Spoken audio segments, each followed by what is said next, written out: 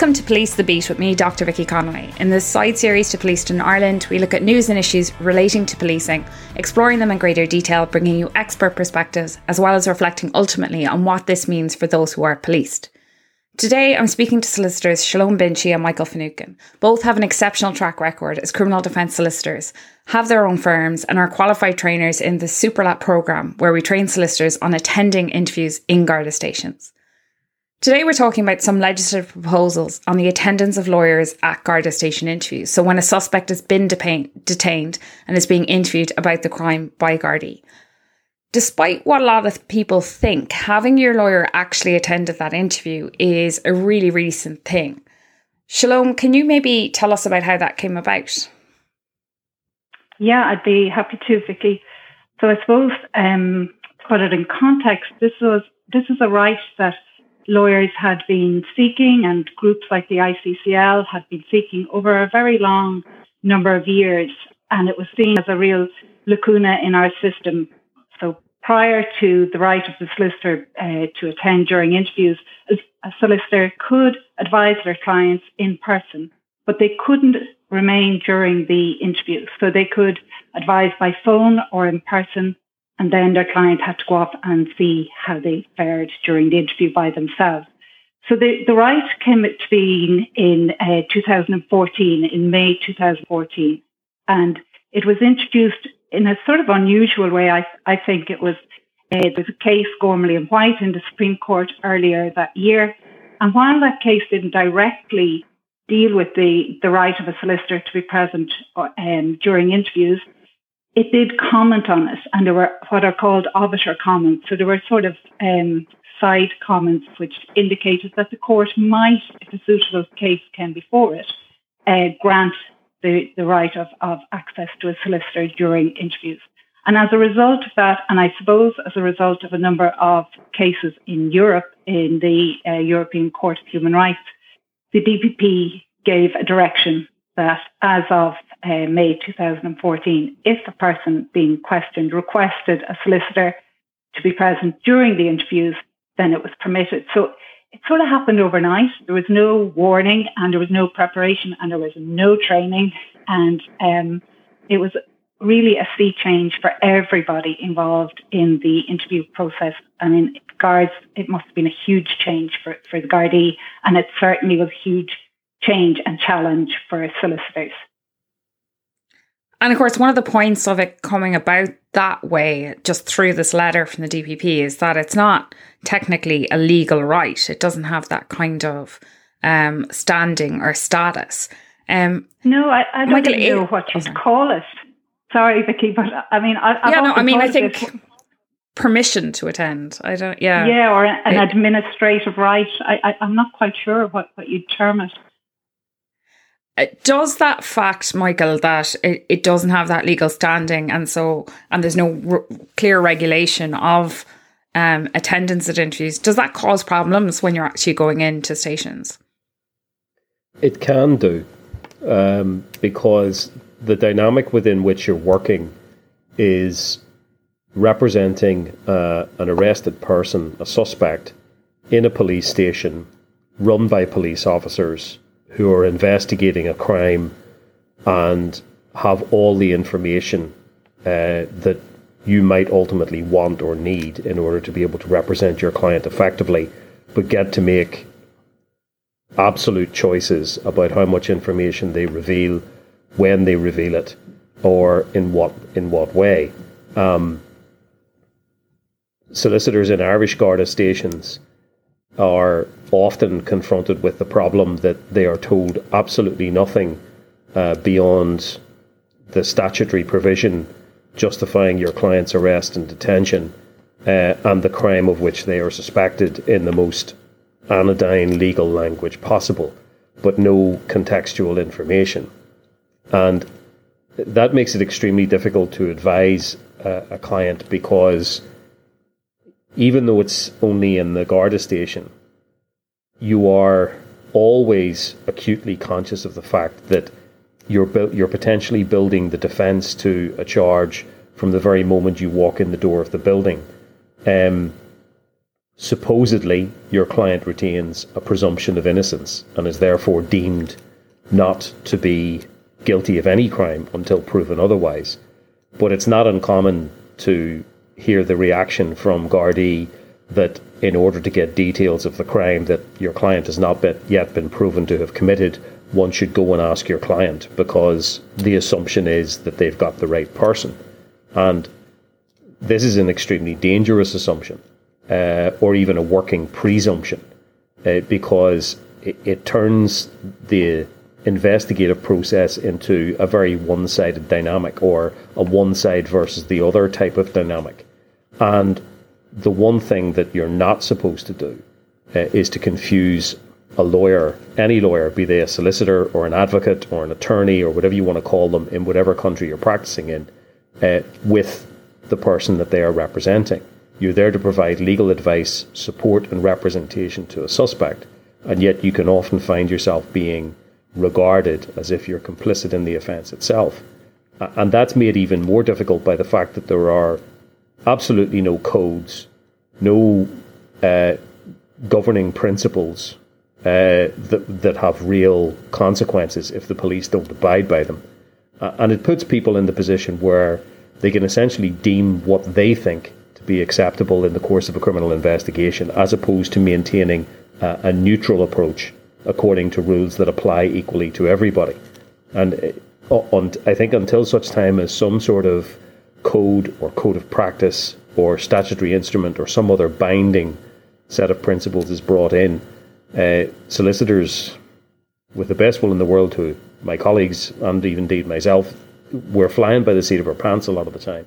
And I don't think it's really good enough at this point in our development of our laws to say, well, ultimately you'll find out if you were right if and when the case gets to court at some vague point in the future.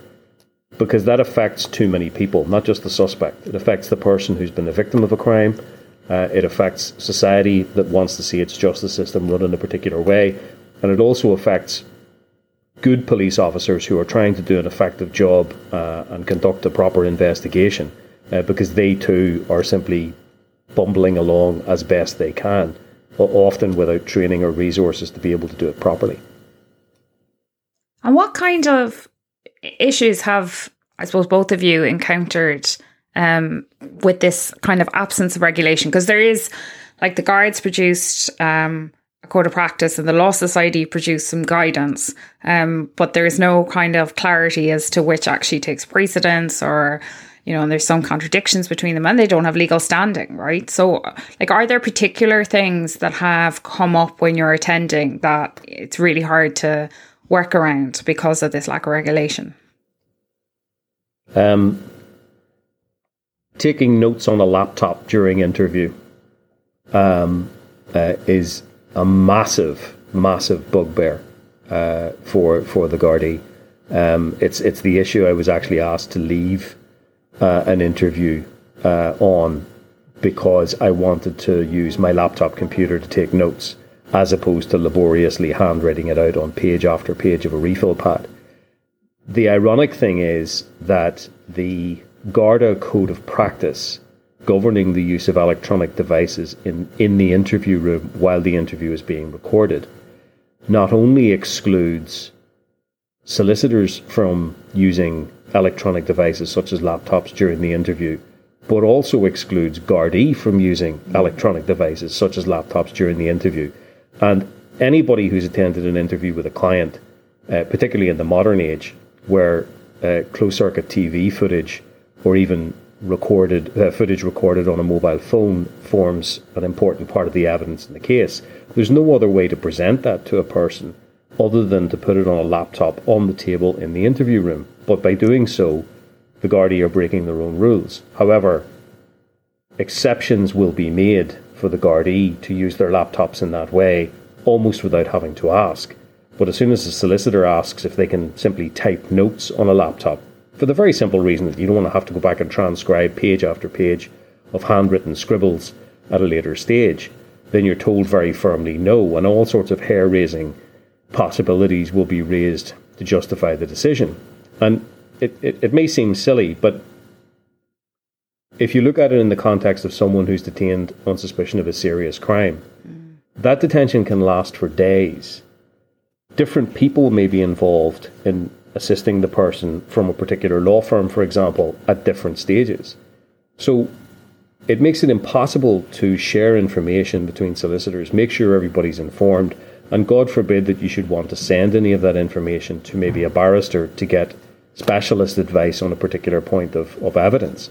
There's simply no way to do that if you're dealing with handwritten notes. So we are using electronic and digital technology to assist us, and yet we're being frustrated in this.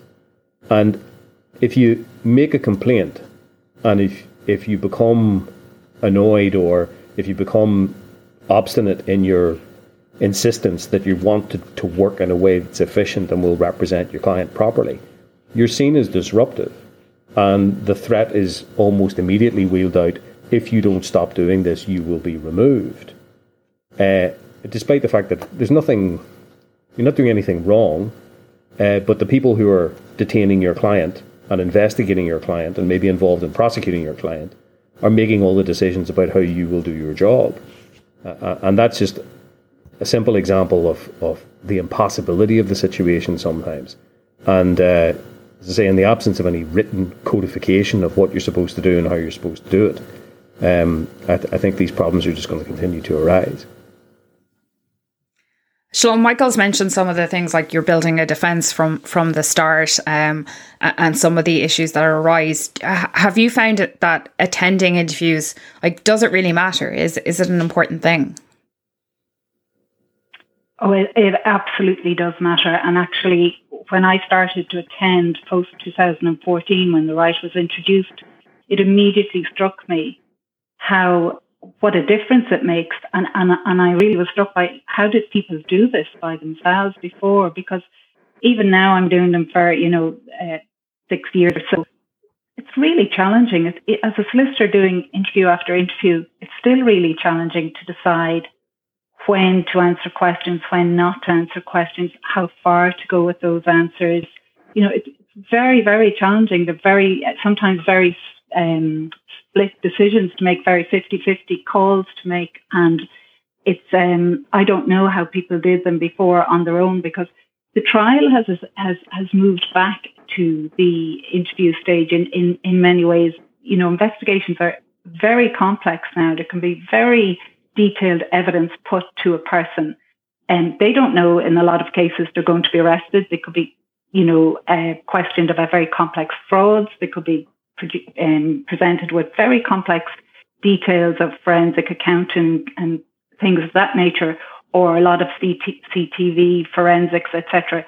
And they might have to deal with the question of an inference caution, where the right to silence becomes more complex. So there are a lot of factors at play, and I think the presence of a solicitor properly trained and able to give good advice in that situation goes some way to creating some equality of arms and creating fair situation. If you think of it in this way, the European courts have recognised that the trial starts really from the moment somebody becomes a suspect, but particularly when they're about to be interviewed. We would never contemplate having a situation where a person stands in court unrepresented, not in any circumstances. And yes, I think we've a long way to go to recognising that same situation, and maybe even more important, to have a lawyer present in the guard station for a couple of reasons. One, there's no independent arbiter. There's no judge there to make sure the rules of engagement are fair. You're on the guard's turf, you're at their mercy, and even with a solicitor present, you feel that it's a very fraught situation in a lot of cases. So it's very important from that point of view. But also, in my experience, I've advised a lot of people in guard stations who then are not charged. So they are able to rule themselves out of the investigation at that stage. But many of those people, I am absolutely sure, would have had to run the gambit of attending court and take the risk and have the unpredictability of a trial if they had not had a solicitor present. because in many cases, for example, my clients wouldn't have been willing to give answers to questions. But I was able to advise them in that particular circumstance. I thought that they should answer questions and that it was to their benefit to answer questions. And then they ended up not being charged and not having to run the risk of going through the trial process. So I think it's absolutely essential that solicitors are present and that those solicitors are well-trained, professional experts in that area. And like, this isn't just about, I mean, like, those are some striking examples, but it's not just about making sure innocent people aren't incorrectly charged or have their rights breached or anything. I mean, you know, even when we're talking about the conviction of the offender, the guilty person, you want to make sure interviews are being done correctly, and so that the evidence that is extracted from those interviews can be used in court and relied upon, and that things aren't getting ruled out later on. You're doing, as Shalom says, you know, actually the solicitor is the only person in the room without any skin in the game. I mean, you're there as an independent person, simply advising a client, sometimes a little bit more extensively if the person is distressed or upset or finding it particularly traumatic to be in police custody, and some people do fall into that category. But a lot of the time, I am finding that, first of all, I'm attending Garda stations by arrangement. The Garda are inviting people in to do an interview at a particular time that suits them and to bring a solicitor if they wish. But in those circumstances, your role then changes a little bit, because what you want to do is make sure that the person, assuming they have something to say, puts it across accurately, and gives themselves an honest chance of explaining their point of view. And very often, when a criminal charge or the possibility of a criminal charge is being considered by a directing officer, a solicitor, prosecution solicitor in the office of the DPP, the absence of any counterpoint or information from the person accused of the crime will determine the issue in favour of prosecution, as opposed to demonstrating that there are two sides to a story. And nowhere is this more prevalent than in the fraught area of sexual offences. The issue of consent is front and centre in current public debate, and it doesn't get any easier once you start getting into the details of what happened and who said what and who believed whatever and who went where and all that kind of stuff. And because it's very, very nuanced and because it's very subjective, it is crucial that a person accused of a sexual crime has an independent professional with them to say, okay, what are you thinking of saying? What happened? Are you sure that's accurate? Are you sure that's right? Before they put something down on the record. Because in the interview room, when you're being recorded, there's no takebacks. Once you say it, that's the evidence. And it is well nigh impossible to wind back the clock and say, well, actually, that's not really what I meant. Because in the criminal justice system, that's often seen as being evasive and makes, in the eyes of a lot of people, makes a person look guilty. So the independent professional actually performs a very important role from that point of view. It makes what comes out of the interview reliable, either reliable in favour of non-prosecution, or equally important, reliable if it should proceed to a full court prosecution. And so there are proposals at present. So we have the Garda Síochána Police Powers Bill, which we got a general scheme of last year. And that does propose for the very first time putting the right of having a lawyer in the interview on a statutory basis. So you would have a legal entitlement to have them there. We haven't actually heard too much about solicitors not being denied access to interviews when it is wanted. But at the same time, the take-up rate is really, really low. So it'll be interesting to see whether having it on a statutory basis makes a difference, I suppose. Shlo, what do you make of the proposals as they stand? Well, I welcome the proposal to allow a legal representative to accompany their client into the questioning, and for that to be put on a statutory basis, because I think that was needed. The current position, as we've commented on, is a little bit unusual and a little bit uncertain. So I welcome that. However, the head of the bill, as it's currently drafted, certainly has a few worrying aspects to it. Firstly, within the same head that permits a solicitor to be present, they have provided for an exclusion of the time between the person requesting a solicitor and when the solicitor concludes their consultation from the time in which a person can be detained. Now that's a big change. So that could be a couple of hours from the time the person requests to then the guards have to actually make the call, make contact with the solicitor. The solicitor may have to rearrange some of their work and may need to travel, a fair distance to get to the station. Then it can take a little bit of time before you actually get to see your client. You have to try and get disclosure from the Gardaí, which is one of the very contentious issues in advising. It's very difficult in some circumstances to get proper information from the guards about why they suspect your client, what evidence they have, and that's called disclosure, and it can be very difficult to obtain in a thorough manner from the Gardaí. So all of that has to take place before you have a consultation with your client.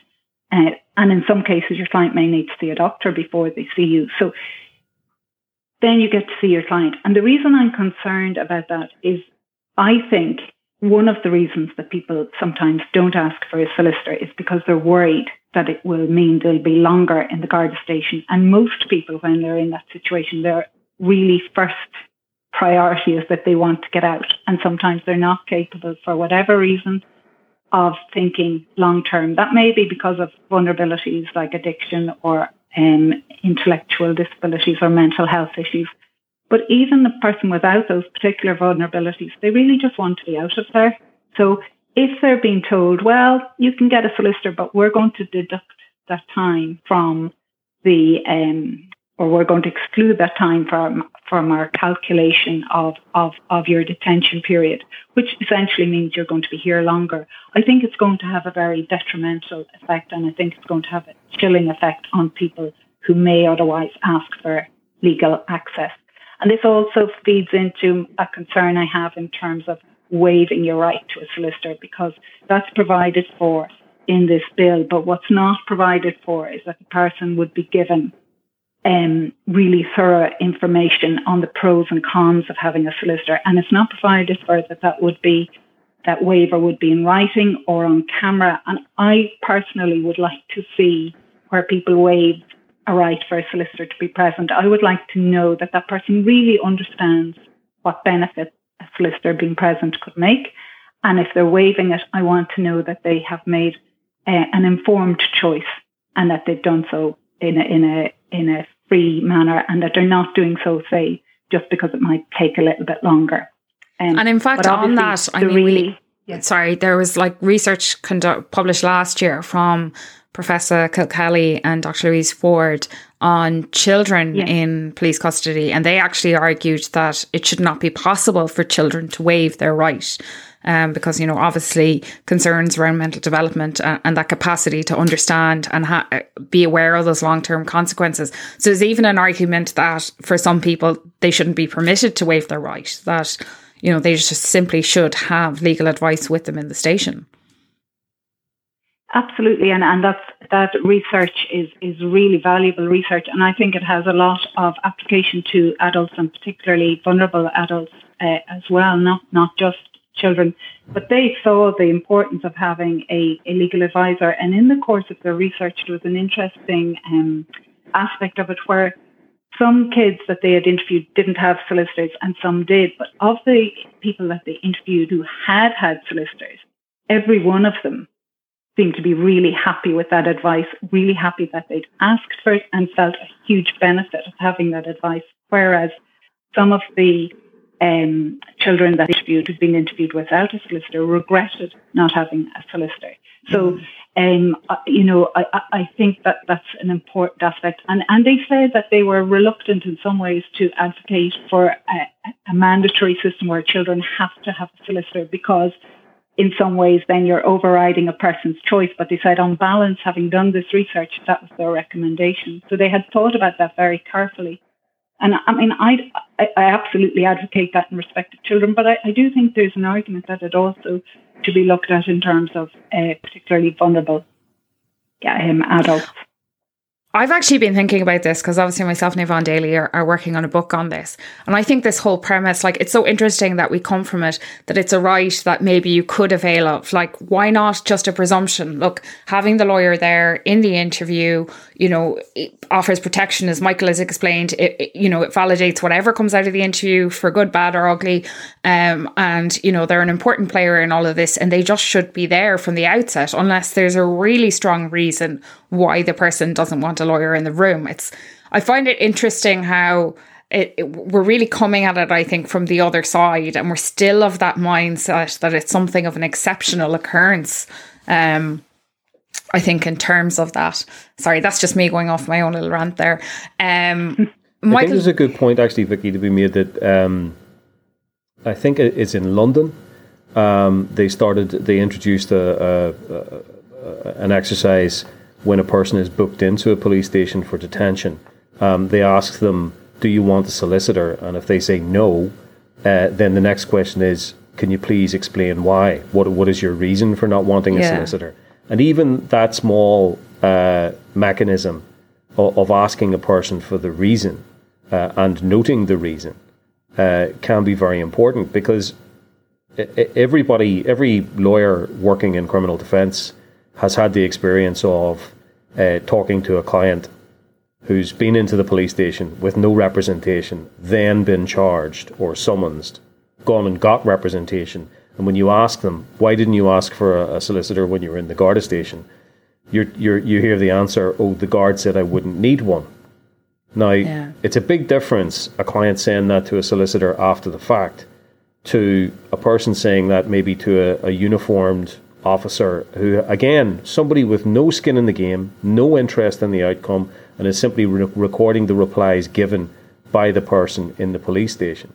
And again, it seems small, but these small things do invest a great deal of credibility and integrity in the investigation process.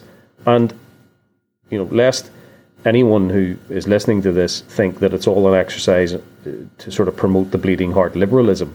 I mean, let's not forget, the taxpayer is paying for all this.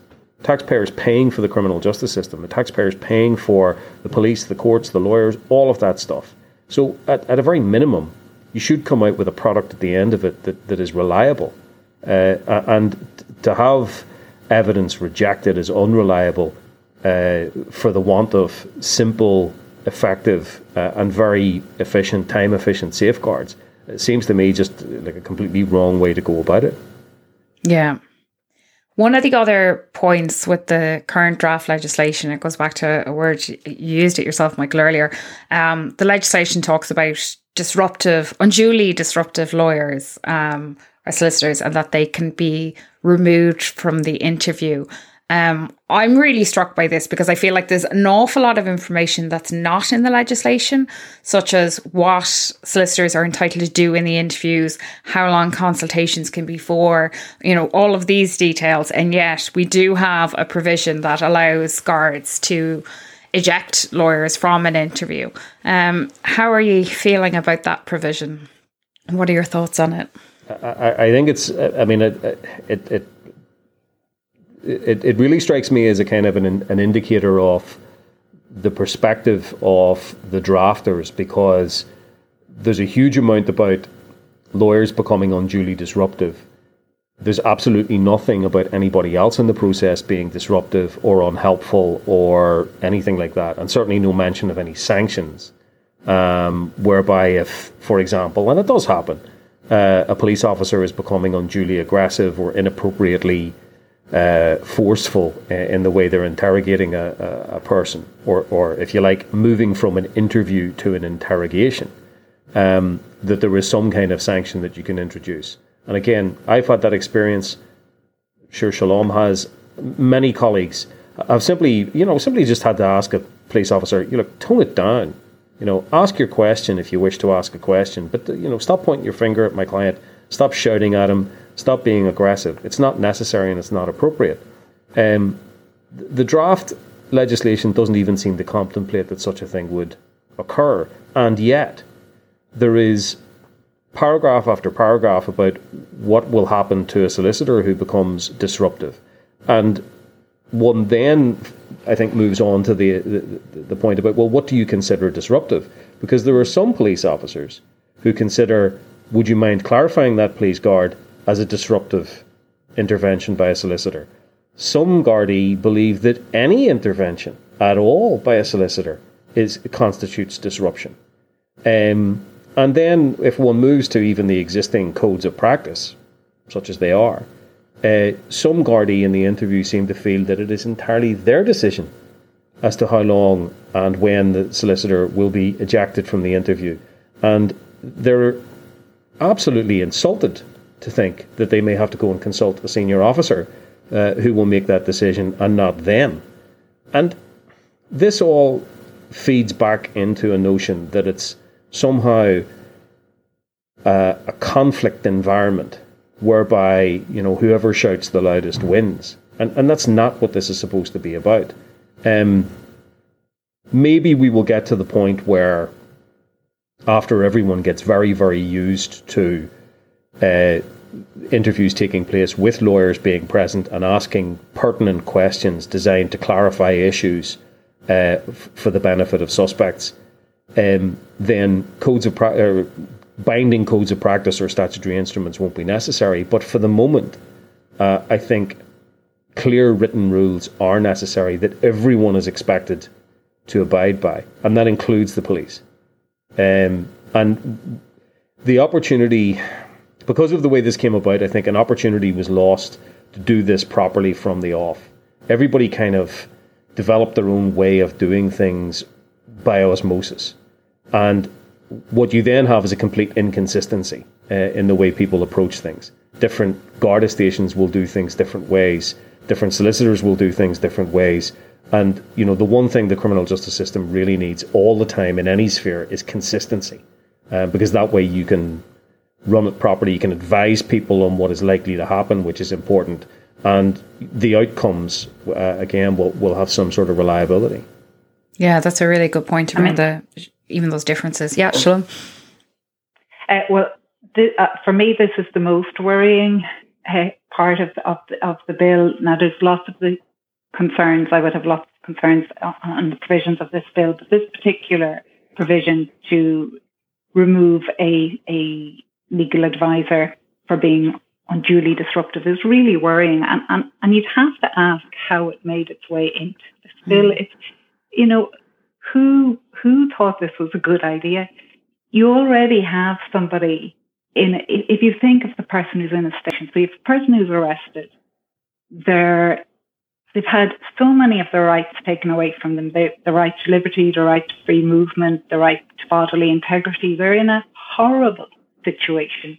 They are a suspect usually of, a fairly serious crime, and they're in a guard station, and then they have a right of access to a lawyer. And is that now going to be at the mercy of the guards to decide whether they get that right? And what's important about that as well is that the person should have a choice of their own solicitor. So, and that's really ambiguous in this bill, whether the legislature are going to provide for a choice of solicitor. But just on this point about being removed for being unduly disruptive, I just want to give an example of what to date has been seen as unduly disruptive. I have been threatened with removal from interview rooms on many occasions. And I can honestly say I don't think I've ever done anything that would justify that. But I'll give you an example once where at the very beginning of an interview, I said, just out of courtesy, I'm going to let you know that my client will be exercising his right to silence. And at that point, I was told I would be removed from the interview. So I cannot see how giving the guards unfettered discretion to remove a solicitor for an undefined offence of being unduly disruptive is in any way justified. We have never heard anything that would justify this provision.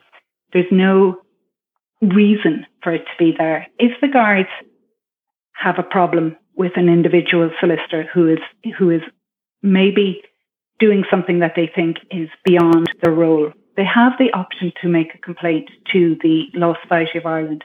They have never done that, to my knowledge, and they have been invited to do that when they have raised this as an issue, and when they've been asked for specific examples by the Law Society, and when they've been asked to follow it up with complaints. As far as I know, they have never done that, and I think it's really important.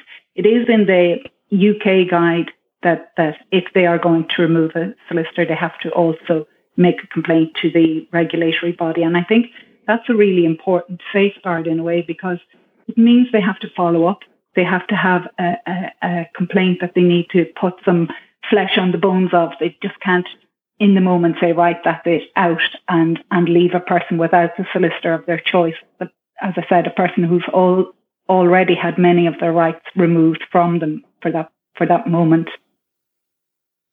I mean, it's an interesting point there in terms of comparing that to the UK, because, of course, in the UK as well, you do have a situation where any lawyer or legal advisor attending has been kind of certified for that. So they've undergone, quite detailed training to get to that point and are considered qualified to attend in stations. We don't have that situation in Ireland. Should we be moving towards something like that? I think it will be very, very helpful. For a number of reasons, not least that the people attending the Garda station would understand and be confident in their ability to represent people, because it's a very, very different dynamic and a very, very different situation you find yourself in from anything else you do as a lawyer when you're in a Garda station. First of all, you're isolated. We think of arrested people as being isolated when they're in the police station, but so is the lawyer. And the profession functions an awful lot on collegiality, and we all have friends and we all have colleagues that we would phone or speak to if we wanted to bounce an idea off them or ask for information about something that we're not familiar with. You can't do that when you're in a police station advising a client, and it does feel very isolating sometimes. Add into that maybe the behaviour of an unacceptably aggressive police officer, and yes, they do exist. Then your working environment becomes even more fraught, and you're trying to make difficult decisions and exercise very fine judgments under huge pressure. And sometimes you literally are in a 10 by 12 room with a person in a police uniform shouting at your client and pointing the finger at them and telling them about all the things that is going to happen to them if they don't start talking. If you are trained to expect that sort of thing, in exactly the same way as they train lifeguards to understand the effects of cold water shock, then the numbing effect that you feel when you come across that for the first time is lessened by your training, and then experience supplements training and makes the lawyer effective even though they're functioning under difficult conditions. So that's a long-winded way of saying absolutely. And I would go further. I would say that no solicitor should be permitted to go into a Garda station without doing a training course in how to represent people in the Garda station while they are detained, and understand what they need to know in terms of codes of practice and statutory instruments, so that they're equipped to do the job properly. I mean, without it, it's not fair on the lawyer, it's not fair on the suspect, and it could often be the case that you're even wasting the police time. And sometimes, I mean, leaving aside the professional disagreements or whatever, I mean, sometimes what the police are doing is extremely important. I mean, certain high-profile cases in the news at the moment. Could you imagine being the lawyer in there and maybe messing it up? You'd never get over that. So the training has all sorts of benefits, and really we should be at the point we should be at the point where we should be training people to do this and not letting them do it until they have that competence. You wouldn't get it in any other area of law. Nobody would attempt a conveyance who had never studied property law, but yet there seems to be this acquiescence when it comes to representing people in police stations sometimes, that, basically, all you need is a certificate on the wall and Google Maps to get you to the Garda station, and after that you're fine. It's not. It isn't easy. Not everybody can do it, and it does require specialist training, in my opinion. And that training would buttress as well against those kind of concerns that the police might have, or any kind of, because if you know that the people coming in are qualified, it's much harder to challenge their behaviour in that way, or at least you have a standard to challenge against, because you can say, well, this is how you're supposed to be engaging. And indeed, there's no reason why it couldn't be joint training, so that both agencies, both organisations can understand a little bit more about what each one of them is doing, and if you can at least reduce the amount of suspicion that exists, then you might avoid some of the problems that people are facing at the moment. We've covered quite a bit of ground. Siobhan, do you have any other comments on the bill and the proposals that you'd like to make? Well, just one final comment maybe on the bill and the proposal, in particular in relation to the power to remove a legal advisor.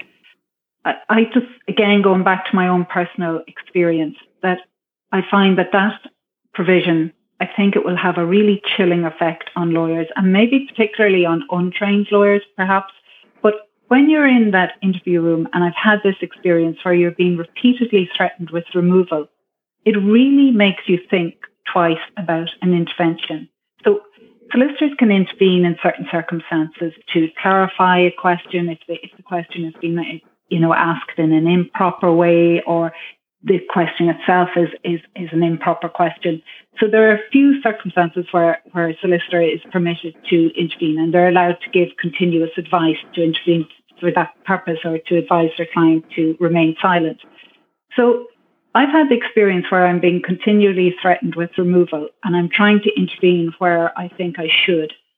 And sometimes I've had to think twice about that, because I'm wondering, if I intervene again, am I going to actually be removed? And is my client then going to be left without any legal advice? So this provision, it affects the suspect and their right to a fair trial by potentially having their lawyer of choice removed at the say-so of the Gardaí. But it also has a chilling effect on the person giving legal advice. And that's going to be a very difficult thing to measure in any way, because you're not going to see that in the trial process. Did the solicitor not intervene because they were, maybe afraid to, and maybe not afraid for themselves, but afraid for their client? Oh God, if I intervene now, my client's going to be left on their own. And just to say, you have a split second to make those decisions. Yeah. The guard asks a question, and you have to intervene before your client starts to answer. So you really have a split second. And when you've got an additional thing to consider now, oh my God, am I going to be removed if I make this point? It's just going to make it what's already a very difficult job even more difficult. And because I'm thinking, even if you want to, so the guards say they're kicking you out of the interview. If a lawyer wants to challenge that, I assume you could judicially review that at the courts, but an interview could take place before that can happen, at which, something quite determinative, where they really needed their lawyer to be in the room. Well, judicial review in theory, and court remedies are tricky, though. Yeah. I've tried it. I don't know if Siobhan may have done it as well. It's very tricky. I was just going to say, and there's a big culture in at the superior court level that issues in detention should be addressed at trial if there is a trial. And I mean, it cures nothing, and the damage is very much done. Yeah. And it's even sometimes with the most open-minded of judges at superior court level, the Irish system is too unfamiliar with the dynamics of detention at the moment, and the nuances of what goes on in a police interrogation to really appreciate why judicial intervention during a court detention or during a police detention is necessary by the court, short of overt allegations of physical ill treatment, lack of information, insufficient provision for legal aid, withholding material facts from the suspect or his legal advisor. All of those are dismissed as issues for a trial if and when one happens. And I think it's the wrong way to go myself. Other jurisdictions have got past that obstacle very, very quickly, and we still haven't. I was actually looking at the figures on that recently, and I think, was it for 2019 were the most recent ones, less than 5% of cases actually went to a trial. So 95% of the time there isn't that opportunity for a judge to review those things at a later point. So that, as you say, the damage can be done. Any final comments from either of you in relation to this? I suspect we could all talk about it forever, but I'm not sure listeners want to hear 2 hours on this. No, I think we've done well. We've covered the main points, but I mean, it really just comes back to these are fair trial rights. We have to see what happens in the Garda station as part of the trial process, and everything has to be done to ensure that is fair and robust. And you can't have a safe conviction unless you have strong defence, and that starts at the Garda station, in my view. Michael?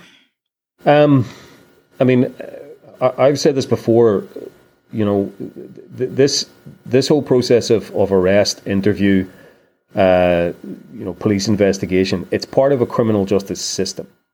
And, everybody seems to talk an awful lot about what constitutes criminal. And people will go on and on about what constitutes justice. But the aspect of the phrase that's often neglected is system.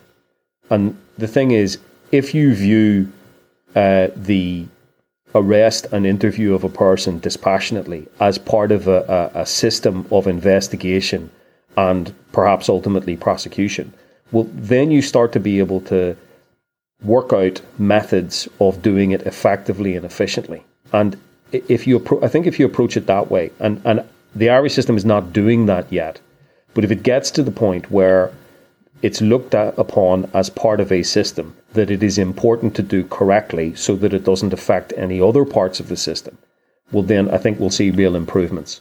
But we're not there yet. A long way to go. Okay, thank you so much, Michael and Siobhan, for joining me today. This legislation went through what's called pre-legislative scrutiny before Christmas.